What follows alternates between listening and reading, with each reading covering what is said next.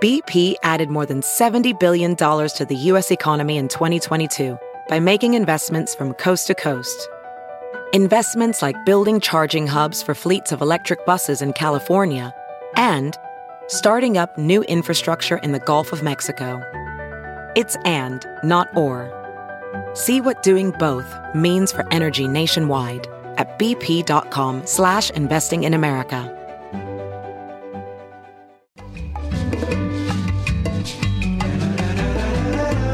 This Ben Joravsky Show Benny J bonus interview is brought to you in part by the International Association of Machinists and Aerospace Workers, Local 126 in District 8, the International Brotherhood of Electrical Workers, Local 9, the International Union of Operating Engineers, Local 150, and the Chicago Federation of Labor.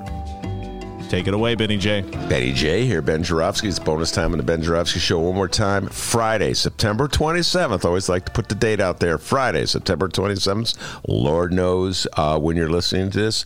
Bonus time on the Ben Joravsky Show, as we always do. Ask our bonus guest to introduce him or herself. It's a himself today. So, bonus guest, introduce yourself. Hi, I'm Dan Montgomery. I'm a high school English teacher, and I am the president of the Illinois Federation of Teachers. Just a little background. I guess I should say, too, you said it's September 27th. I have to give a shout out to my wife, Patty Montgomery. This is our 22nd wedding anniversary. Oh, man. At least today it is. If she listens to this a year from now, she'll say, it'll what be are you the talking 23rd. about? You missed it. Yeah. Right. Is she a teacher, too? No, she is sort of. She teaches, I shouldn't say it that way. Yeah, she teaches preschool art classes in the city of Evanston at a community center. Oh, okay. So, and she got into it. She was an artist first and got into it sort of indirectly that way. And she's really great. All right, so you're Thanks. a union man. You're president of the Illinois Federation of Teachers. But before you became an official union man, you yourself were a teacher, correct? Yeah, exactly. So, as I say, no one goes into teaching in order to be in the union or in order to be a union leader. I became a teacher. I did a lot of things. I'm from Detroit originally, and went to University of Michigan and came here in 1988 with a bunch of friends. We were doing theater. We started a very great theater company called Theater Oobleck that's still around, strong in Chicago, 25 years or so. And then we would do jobs to make a living, and I got hired. I got hired to teach adults English as a second language at the city colleges. And it was a great job because you only needed a bachelor's degree, which I had. I didn't have a teaching certification. And they wouldn't let you work more than 24 hours a week or something. I was actually an AFSCME member. It was it's called the Part-Time Adult Learning Skills Program. And I taught at Truman College. And in those days, they did a great thing, which I don't think they do anymore. They would put you in what they called learning outposts. And I taught for a year almost in a church basement in Albany Park. And, it was a spiritual experience for me and a life transforming experience where I thought, my God, this is really what I want to do. I want to teach. I had 20 adults in a room. No two of them spoke the same language. I had an older guy who had a concentration camp tattoo. He had been a police officer in Cambodia. So, the Khmer Rouge, he had escaped from that. Refugees from Iraq, from Bosnia. I mean, it was everything. And you weren't just teaching them English. You were teaching them America in a way. What is it to live there? So you'd help them learn how to get a bus pass and take a bus downtown to register their kids for school and things like that. And it was, and that's the moment I decided I want to teach. And I think always I'd sort of wanted to be a high school English teacher. I loved my teachers, and I loved English literature and theater. And so I went to Northwestern, got a master's in teaching, got certified, and I really lucked out. Niles North in Skokie in the Niles Township High School District, they needed their longtime theater teacher and English teacher was retiring. Mm-hmm. So they called up Northwestern and said, hey, who do you have who could do English and theater? And it was me. So, excuse my utter ignorance. Yeah. Is Niles North the one that's just behind Old Orchard? Yeah, it is. It's right, or in front of Old Orchard if you're on the highway. Yeah, it's great, and I'm happy to talk about the Niles Township High School District. I mean, it's a really amazing place with a long history, but Niles North and Niles West, there used to be Niles East, closed in 1980. But yeah, and so I started teaching there in 1993, and My first director made a kind of fatal mistake. In my first day, he put me in an office with a guy named Jim Sweeney, who had been a longtime union leader. There's a lot of Jim Sweeneys in labor, right? Jim Sweeney, he was an English teacher at Niles North, had taught for years at West, started in the late 60s. Really interesting man. He's still around, and I love him like a father, and he was a great mentor. But what I saw was he was an amazing teacher. He taught AP English. He was really great. He was literate. He was well-educated, and he was a kick-ass union leader. And he was the building vice president at the time, so like complaints and grievances and problems would come to him. And I very quickly saw a couple things. One, that the union really was fighting for what was right professionally. We were fighting for class size, for curriculum, for a school schedule that was sensible. And over time I learned that, you have generations of or waves of administrators and school boards, they come and go, but the teachers stay there generally for like long careers, 20, 30 years, and they were the ones keeping the schools really good through their union, through the mechanism of their union and the negotiated contracts. And I just thought the best teachers were very, most active in the union. The union did good work. So that was, and to this day I say that was a very formative experience, and I cannot personally separate my teaching professionalism from my unionism. To me, they're one and the same. If you're going to be a teacher in America, anywhere in the world, frankly, you better be a strong unionist, because it's the way you're going to be able to effectuate your professional judgment. All right, now let me just take a break here to challenge that for a moment. Sure. Playing the best devil advocate I can possibly be at the moment, because I actually share your belief. Okay. But I'm going to play devil's advocate with you. I'm going to pretend. This is the Socratic method you're demonstrating. Yes, I'm going to pretend I'm Arnie Duncan. All right. Hold on, let me catch my breath here. Or my old friend Peter Cunningham. Okay. All right. Sure. Who was Arnie Duncan's press guy for many years. Yep. Unions are different than schools. Education and teaching is an entity of itself. The union movement may be fine for some schools. It's not right for all schools. What you should do is give parents and children choice. And if that means a non-union charter, that forces those unionized schools to be better at what they do. So no, unions and teaching are not combined. Respond to my inner Arnie Duncan. Okay, your inner Arnie. You're channeling your inner Arnie. My inner Arnie Duncan. Yeah. All right. Well, there's a bunch of things actually kind of wrapped up in that question or that response. I'll say this. Look, it doesn't matter if you're a charter school or a public or a private school. There has to be a way. So you can have school choice all you want or whatever. I would still say, but those people who work in those schools, the teachers and the staff, they need a union. And the schools will be better for it. And there's actually data that bears that out, that school performance in unionized districts is better. But and here's here's a very understandable example, I think. Administrators will often, like any school board, whether it's private or public school, will want reports from the administrators of the school, the principals and the deans, like, how's our math program doing? I have discovered that it is often not in the best interests of those administrators to be absolutely honest and candid about what's happening. Because it's human nature. They don't want to seem like failures. They want to save their jobs. They want to please their bosses. Our math program's great. Yeah, we have to tweak it around here or there, but boy, it's the kids love it. Everybody. And then you talk to the teachers and they're going, this is a disaster. And we've been begging them to move to this other curriculum. I mean, that's a real life example, okay? If you say, and this is also an argument for tenure, which is just another way of saying just cause dismissal, right? You have to have professional teachers who are at liberty and secure enough in their jobs to be able to raise the red flag and say, hold on, damn it, this is bad for kids. It takes a lot for that kindergarten teacher Teachers we're like we should be the least likely unionists if you think of it. Like, we're the nicest people. We're the ones that want everybody to get along.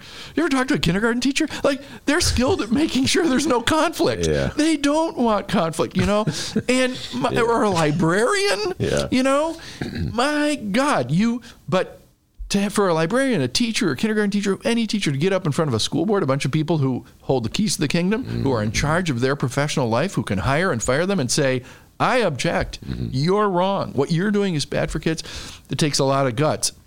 And it's very unlikely to happen if they don't have the security of a union contract, and I would put forth tenure as well. So that to me is kind of in a nutshell. The union gave me great confidence that I could be. I mean, I remember as an untenured teacher, early in my career, we actually had a strike. It was my third year in '96. We had a 10-day strike in Niles, and it was largely over the school day.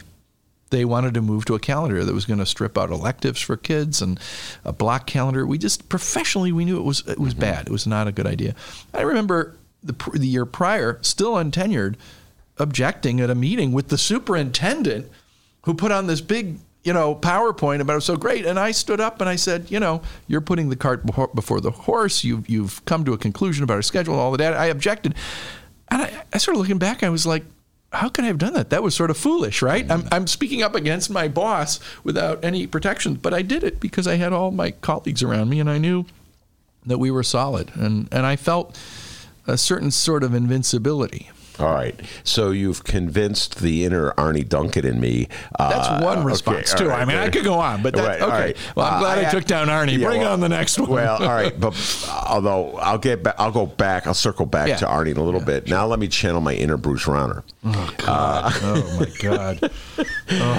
Is this whole show going to be like this, Bruce? I'm channeling inner people. All right. So my channel Mother Jones later, okay? Just so I can get a break. Right. Channel my inner Bruce Rauner.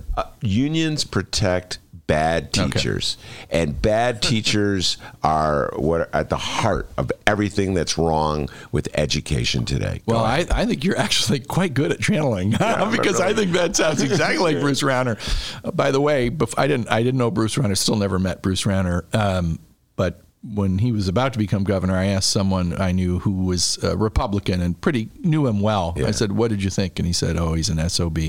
He's a what did he call him? A master of the universe. Yeah. He thinks he's man." Anyway, I'm glad you asked this question. So I couldn't object more. I mean, anyone who believes that has never really seen what happens in a school.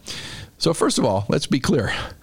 Everybody is fireable for no reason in the first 4 years now in Illinois. Used to be 2. Now it's 4 years. And they do. There's a tremendous turnover of non-tenured teachers. Now, much of that is just, right? You get someone who just can't cut it. And I will tell you, you can identify teachers who are just not going to be able to do this job, and it is a hard job, pretty early. And if administrators are doing their job, they should, I would say, within the first year, almost always have a sense of this person is not going to work out, okay? So that's one thing. So remember, tons of teachers get fired in those first 4 years.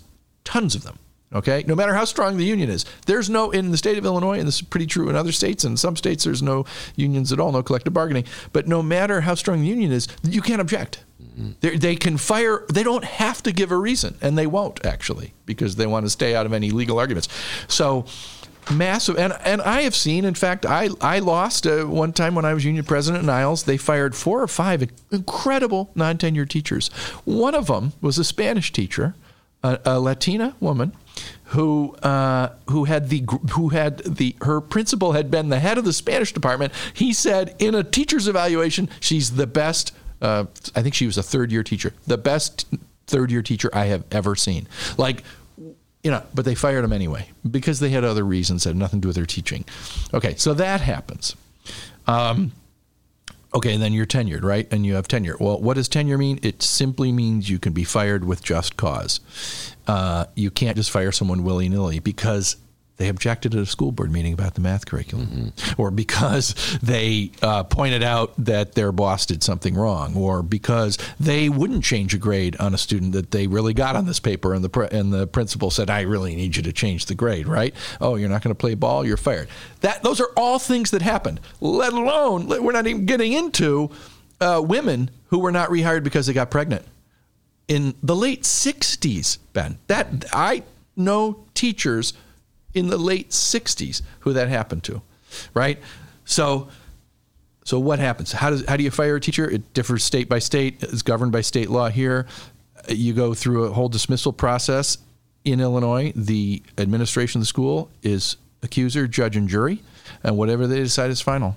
And so generally, and I've seen that happen numerous times too, where they fire a tenured teacher that they think is not up to snuff.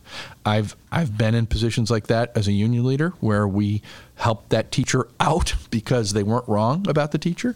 So I just think that's an old canard, that is not really true in practice. Well, I could tell you this. I think it goes beyond an old canard. I think it was a very successful tool and tactic by the Republican Party that has been very useful for them in counterattacking teachers' unions throughout the country. I say, and Rauner was employing it to destroy, in my humble opinion, feel free to disagree if you want, he was employing it to destroy unions in general throughout the state. Yeah. He starts with the teachers. Yeah. They always start with the teachers, Dan, because they view the teachers as weak, in my humble opinion, because it's a profession largely filled with women. You will never see a Republican politician treat the firefighters union the way he treats a teachers union. It's true. Or the police. They'll never go after the police union. And police union, you talk about a contract that's ironclad that protects all kinds of performances. Right. The teachers can learn from the police. Well, I think so. I mean, I think you're largely right. I think the other part is it's kids. Right. And so they can always fall back on we're doing this for children. Children come before adults. You hear that? You'll hear it here in Chicago from the mayor. Anytime there's tough bargaining, they'll say, well, we want to do what's right for children, not just what's right for adults. And that's very, as teachers and other people, staff in schools, other people in the profession, that is just so insulting.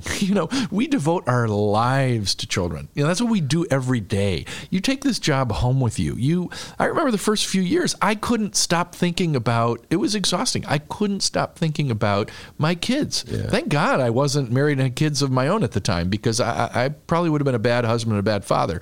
And I taught in a really well-resourced place, that had its challenges, but it wasn't like I was teaching in the toughest or the most underprivileged or deprived school in Chicago, for instance. So, that I agree with you. I think that's an approach that people use, and I would just say also not just Republicans. Well, I'll get to that. There's been, especially like neoliberal Democrats. Okay. You brought the name of he who shall not be named, Arnie Duncan, and Bruce Rauner. Let me get to my next point, which is, this is my humble opinion, and I've expressed this many times to many different people. It's the first time I've ever expressed it to you. So again, one more time, feel free to vehemently disagree with me. All right. In my humble opinion, the Democratic Party in 2008, 2009, maybe a little before, but really went back to 2002 or so, whatever, in the city of Chicago, they came to the conclusion, as they were studying trends and political developments, that it was to their advantage politically, electorally speaking, follow me on this, Dan, that if they took the rhetoric of the pro-choice, in quotes, movement from pro-school choice, pro-school choice, definitely not pro. They're not pro-reproductive rights. If they took that rhetoric and employed it, they could distinguish themselves from lefty Democrats like me and unions, and do that as a way of saying to swing voters, like, I'm not like Ben. Right. I'm not like Monica. I'm not like these radicals. Yeah. I am reasonable, and I'm different. And then a certain Chicago senator named Barack Obama was the champion of this, and the argument they would give people like me is, well, man, this is what we got to do to get elected. Yeah. All right. I'm like, meanwhile, they're screwing over kids and teachers and schools. I don't disagree with you. I think it goes back further, though, earlier, and it's not just Chicago. I mean, you go back to Clinton, and the third way is kind of the beginning of it to some extent, and it's national, and it's been one of the dilemmas. I mean, it's part of a big social change in our country, going back to Reaganism, where you have the right wing becoming so right, and the country moving to the right, that I think. I remember one year I looked up the Democratic National Platform. I'm trying to think of what year it was. It might have been 2008 or maybe 2004. They're around the time of their thing. It did not use the word labor anywhere. They'd say working people. They're afraid of the word labor, right? You saw Democrats doing this all over, and they would. I think they took us for granted. They felt that labor unions and teacher unions would be with them no matter what. And they had no choice.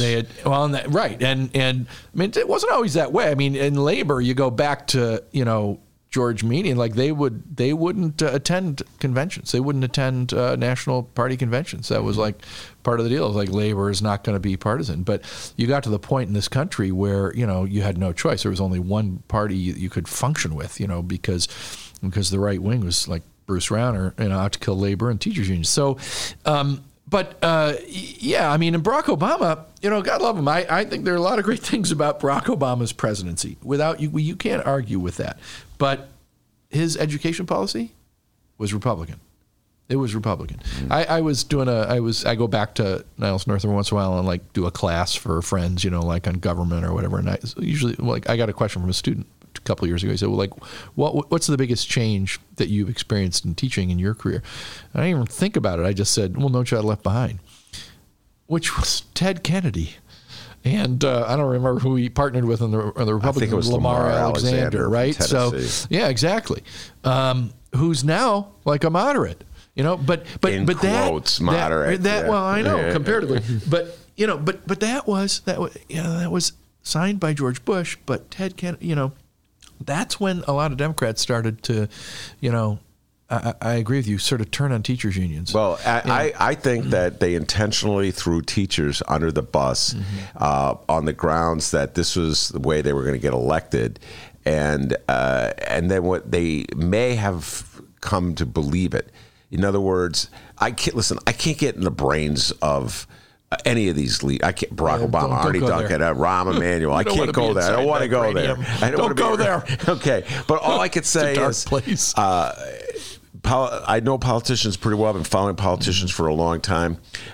They tend to be very tactical and strategic. And so they'll say, this is polling well, so I think I'm going to go with it. But at some point, they actually started believing the nonsense. Well, and it's been frustrating to me. I'm in my 9th year of being, I don't teach anymore. I'm on leave, and I'm full-time president of the IFT. And, a lot of it is political, right? You're dealing with Springfield. And when I came in, Pat Quinn was governor, and then went through the hell of Rauner. Now we have JB, which is a very good thing. But so many. I'll say I know so many people who identify themselves as liberal or progressive Democrats, and I will agree they are very liberal and progressive on reproductive rights, on gun rights, on marriage equality. Social issues. Get to labor, get to economic policy, not so much. Not so much. Why is that? Why you answer that question? Why is that? Well, I think, I hate to say it, they vote their class. I mean, even this will anger some of them, because they're not, many of them, most of them are not wealthy people, okay? But if you think about the whole strata of the American economy. We're talking about people who are very privileged and at the upper end of things, me included. I mean, I include myself in that. But, I don't know. Maybe we've made it too easy for them. I think we have. I mean, we can talk about that. Red Fred and teacher strikes, and Chicago being, in my estimation, the spark that really started it all. CTU strike in 12, I mean. Yeah. But I think it's changing. I mean, the General Assembly in Illinois, it's been a sea change since I've been in. Yeah. I mean, the kind of people, that are in there now, including teachers, people who've been teachers, is really extraordinary. Well, I definitely think the charter school nuttiness has changed for the moment. And I'll say this before I move up to Chicago. I've always felt that from the moment charter schools began organizing, the Republicans would drop them. Because the only usefulness that a charter school has to the Republican Party is as tool against teachers' union. I don't know why Democrats are so slow to understand this, Dan. It's a political fight, and this is a political tool to if you knock out the unions, you're knocking out the thing that sustains the Democratic Party, raises money for the Democratic Party, sends out workers for it's political. It's like a chess game. Yeah. And so they come up with this cockamamie rhetoric about, they care about choice and kids and blah, blah, blah. And it's all about knocking out the union. And then as soon as those charter school teachers say, hey, I can't live on this paltry pittance that you're paying me, they go organize a union. You see Walmart's going to still support those unionized charter schools. Do you follow what I'm saying? Yeah, I do. Well, do you think that any part of it, too, is that, I don't know, 1965, you had everybody knew somebody in a union. 1 in 4 workers was in a union or something like that. Now it's 1 in 15, 1 in 18. That it just like... One, that means unions have less power. I mean, what was it? I was reading about the UAW strike, when they had 300,000 strikers in 1970 or whatever, when they had the longest strike. Now they got 50,000 strikers, at GM. So I think that's part of it, is that just in general, the union movement is weaker because fewer people are in unions. I think you're right, though. But it'll be interesting. I mean, we've got now about a third of the charter teachers in the city of Chicago are unionized. That's right. And look, we as a union, we'll take responsibility. I mean, when they really started the CTU, the IFT, we were at sea a little bit about how to deal with it, right? And there was a real debate among unions. Do we organize them? No, we don't want charters. We can't organize them. That justifies them or legitimizes them or whatever. And then we did something kind of interesting back. It was a little before I became president. The IFT and the AFT started to organize them. CTU sort of sat back and said, okay, we can't go there yet for a bunch of reasons. That's fine. So the AFT and the IFT put in, we put in tons of resources and staff and money to organize the charters. And now they are fully in CTU, which has been a really good thing. And you've seen the first charter strikes in America this year. All right, now let's segue into what's happening in Chicago. But before we do that, you have to explain these acronyms. Many of our listeners. Sorry. So AFT, IFT, CTU. Yeah, let's start with the AFT. So the AFT is the American Federation of Teachers. Okay, it's the national union, 1.7 million members. There are two national teachers unions, the NEA and the AFT. I'm president of an AFT affiliated union. So the AFT is affiliated with labor, is affiliated with the AFL-CIO. So the AFT is sort of the national union. Randy Weingarten, pretty well known as president of the AFT. We're Illinois. We're the largest all AFT state fed in the AFT. There are some that are kind of merged with NEA. But we're all AFT here in Illinois. We've got about 100,000 members statewide. By the way, we don't just we represent some private school teachers, public school. We represent pre-K to 12, public-private charter teachers and staff, the paraprofessionals, everything from, lunch ladies and bus drivers to teachers' aides. We represent higher ed, community colleges, including the city colleges here in Chicago, faculty and staff in community colleges, four-year universities, including at UIC and Northeastern and Northern and UIUC, professors and staff, and then we have a few thousand public employees. So that's us. CTU is the local union, right? They're actually local one of the American Federation of Teachers, 100 years old a couple years ago. Started here. And in fact, the very first headquarters, I was doing some research, was actually in Wilmette. There was a teacher who lived in Wilmette. I guess he taught in Chicago. Yeah. Even like back 100 years ago, that's kind of like a long hike. I was like, how do you, there must have been the Chicago Northwestern train going down there. Yeah. Anyway. So CTU is our largest Fed. They're like a third of our members in the IFT, but they're our largest local.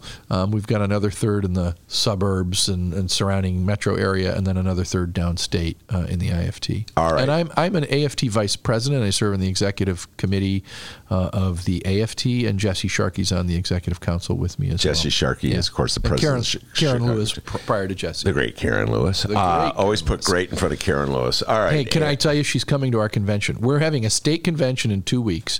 Karen Lewis is going to be there. It's going to be the highlight of the convention. And I just saw today, a little secret here, I don't know when this is going to play, but we have a great video, like a tribute video for Karen that's going to just bring down the house. It's actually going to drop on Monday, so you just gave it all away. That's okay. That's okay. That'll get people there. Like, come and see the video, come and see Karen. All right, so let's get into the Chicago situation. Yeah. The headline on the paper I'm looking at right now says, teacher union says 94% vote in favor of strike. Yeah. And I think I told you this before in the air. I've been getting phone calls from a lot of Lori Lightfoot people telling me the Chicago Teachers Union is misguided. They're leading their members down a bad path. They don't know what they're doing. This is the greatest offer you could possibly have. They're being foolish. My beloved right one, the Chicago Sun-Times, had a similar theme on the front page of the newspaper. Teachers declare victory and take the deal. So what is your response to that? Well, it's certainly the PR spin that the mayor and others want to put on this. But I would say this and I'm really speaking now as a teacher. I don't live in the city of Chicago. I live in Evanston. But I care. I lived in this city for many years, care deeply about the city schools. And as a teacher, I care about it, the teachers union is correct to say, we want more resources that kids need. Things like school nurses, school psychologists, social workers, counselors. We want those things. Parents want those things. And, very importantly, we want reasonable class size limits. And we want them in the contract. Ben, I don't think people realize this. In the rest of the state, including Evanston, including Skokie, including, let's go right now, Peoria, Granite City, Gurnee, Benton, top to, east, west, north, south. We have them in our contract. Man, let me just... We have that in our contract. I'll pick one random school district that just popped into my mind because somebody is passing through this studio. Niles West. Are you telling me that Niles West, which is one of the finest high schools in the state of Illinois, it is. And has many distinguished graduates, including Merrick Garland. Merrick Garland, all right. Whose mom, a little bit of trivia, in 1976, there was a famous bitter teacher strike in Niles Township. They fired 267 teachers. Merrick Garland's mother, Shirley, was the school board president. Wow. Yeah. He was in college at the time at They Harvard, should have told that to the Republicans. They might have. I was a little worried, actually, when he got nominated. But anyway. So are you telling me that the union contract, or were you at Niles North? Are you telling me that it's the same contract Niles North? Absolutely. I'll tell you what our class size limits are. 20 in a class that's in certain honors classes, and we used to use the term basic level, the kind of like remedial or kids would need extra help. 25 in regular, and 30. 25 in AP and honors, and then 30 in regular. This is high school. This is high school. Okay, and I can just by experience in like my kids in Evanston, which is not represented. That's an EA district, but I know like typically my own children, would have like in their elementary classes 18. at 20, 22. Is there a elementary school limit on classroom size in the Niles West District or in the Niles District? But there's nine. There's actually 11 feeder districts into the two high schools. It's Illinois, right? Yeah. So, but they're all parts of my union. I was president of the North Suburban Teachers Union, which is the local up there, and they were all parts of, and they all have contracts, and they all have class size limits, and they all have enforceable class size limits. And you know what else we have in our contract? We have binding arbitration. So here's what happens. And this is how I'll give you a real life example because it's happened to every one of us. I'm teaching, and I'm doing my 5 classes at Niles North, right? I have a limit of like 150 kids or something like that over 135 kids over 2 semesters.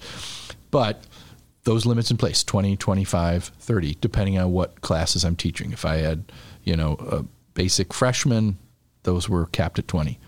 New kid comes in 2 weeks into school. The director walks in and says, I got a new kid, and I got to put him in your class. And I say, wait a minute, I'm at 20. You can't. And he goes, oh, yeah, you're right. All right, I'll find another class. We'll work his schedule around. And what if there is no other class? Open a new one. And this is why that's even better, right? You say, well, that means every class is at 20. Let's say there's 5 or 6 sections at 20, right? And we've got, and in practice, it was never like one kid. There was an issue a number of years ago where they closed some Section 8 housing in Evanston, and boy, a bunch of those kids came to Skokie, and unanticipated, the school district couldn't have anticipated it, but suddenly they got 30, 40 more kids in, wgrades or whatever. So you open 2 new classes or 1 new section, whatever you have to do, and then everybody's class size goes down. As I say, there's no parent who, when they talk to their kid at the end of the day, like, how was school, where the parent says, gee, I hope you have more kids in your class tomorrow. Yeah, so... that's what happens, and if they wouldn't do it for some reason, but they knew they couldn't do it. It's like the norms in society, right? There's the law, and then there's the norms. They know that they couldn't violate the contract. If they did, we'd file a grievance, and if we had to, we could take it to arbitration. And if they violated the contract, we'd win that grievance, and then they wouldn't want to go through that, and they'd realize, and that's. My God, that's what should happen in the city of Chicago. I don't get it. Why should kids in Chicago be forced to be in bigger classes than kids in Skokie, Evanston, Orland Park, Evergreen Park, Oak Park? You know what I mean? You go right around the city. You cross Archer Avenue. You cross Howard Street. You cross Austin. Those kids deserve better? Is this a disputed issue right now in negotiations between the Chicago Teachers Union and the Board of Ed in Chicago? So let me, disclaimer, I'm not at the bargaining table with them, but they've been very open about it. You've heard the mayor say, well, I am going to add counselors. I am going to add more nurses. Yeah. I'm just not going to put it in the contract. And in fact, like one of the hashtags for the union is like, put it in writing, right? And you can see why, because if you don't put it in writing, I mean, I would say this up in my school district when we were in bargaining. Management will often say something like, okay, we'll take care of your concern, but we just don't want to put it in the contract. I say, like, if you really want to do it, then you put it in the contract. Why don't you want to put it in the contract? The only reasonable response is because I'm not going to do it, or I want an out later, right? Right? So, I think, 94%, you can't manufacture that. That's real in terms of the teachers willing to strike over this. No teacher strike I know of, either that I participated in or I'm aware of, was ever in the end just about money. It was always about things like class size, curriculum, what's good for kids, staffing, program. Well, ultimately, Dan, class size, ultimately nurses in a school, ultimately librarians in a school, ultimately social workers in a school, ultimately psychiatrists or whatever. Psychologists, yep. School psychiatrists. Ultimately, it's all about money. If you put it in the contract that every school in the city of Chicago has to have a librarian, then that means you're going to have to hire, 200 librarians, because I think it's like 200 schools don't have librarians. 167 or something like that, and they're all in black and brown communities. How do you figure that is? Well, yeah, but you're absolutely right. It's not in Lincoln Park. Yeah. So if you put that in the contract, then Lori Lightfoot has to find the money to hire 167. That's absolutely right. Okay, and she does not want to find that money. So again, this is where I don't mean to sound like Bernie Sanders, but I'm going to say it. We're in the richest city. Yeah. In the 5th richest state, in the richest country in the history of the globe, okay? I refuse to believe that we can't figure out how to put a librarian in a Okay, here I'm about to swear in a friggin' school. Yeah. I mean, really? Yeah. All right, seriously? I mean, really? I don't buy that, and I don't think the public buys that. Honest to God. And no matter what they might be saying to Lori Lightfoot or Lori Lightfoot might be saying, like, I really don't think the average parent or the average citizen in the city of Chicago thinks, yeah, it's okay not to have librarians. Well, or, see, or whatever. Here's the interesting thing where the media plays a role. Yeah. By and large, the mainstream media has not articulated it that way. By and large, the mainstream media has articulated this point. Teachers, you're getting so much money. Good God. I want to get in the, can I get in the teaching pool? You're making more money than that. Nobody's going to feel sorry for you. Well, now I hear that. It's tough. It's tough working in the public sector, right? Yeah. And it's not just teachers, because there's a kind of, people fall into this default, like, well, why should you make more than anyone else in this community, right? Because you work for us. Right? I mean, I've had people say that to me when I was on strike or in tough bargaining, or we took a strike vote, or we're doing informational picketing where I was in Skokie. It was inevitable. You'd have pretty well-off people come to you and say, really? Your salaries are higher than the average in the township. Well, it's kind of like a thought process, right? Like, do you want to work or do you want to live in a community, a country, a state where we don't have the best and brightest teachers. We don't want great teachers. We don't want good teachers. We don't want them paid well. Do you use the same logic with doctors? Yeah. Same logic with airplane pilots? You know what I mean?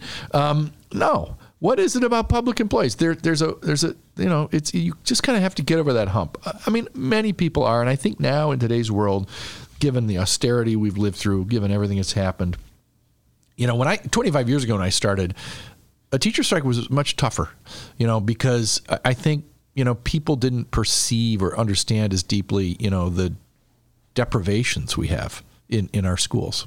And we didn't also have, many decades of austerity. Now we've had it, and there are a lot, and the world has changed. I mean, it is not like you go and you close your door and we're just going to talk about Shakespeare and John Donne and Steinbeck today. Yeah.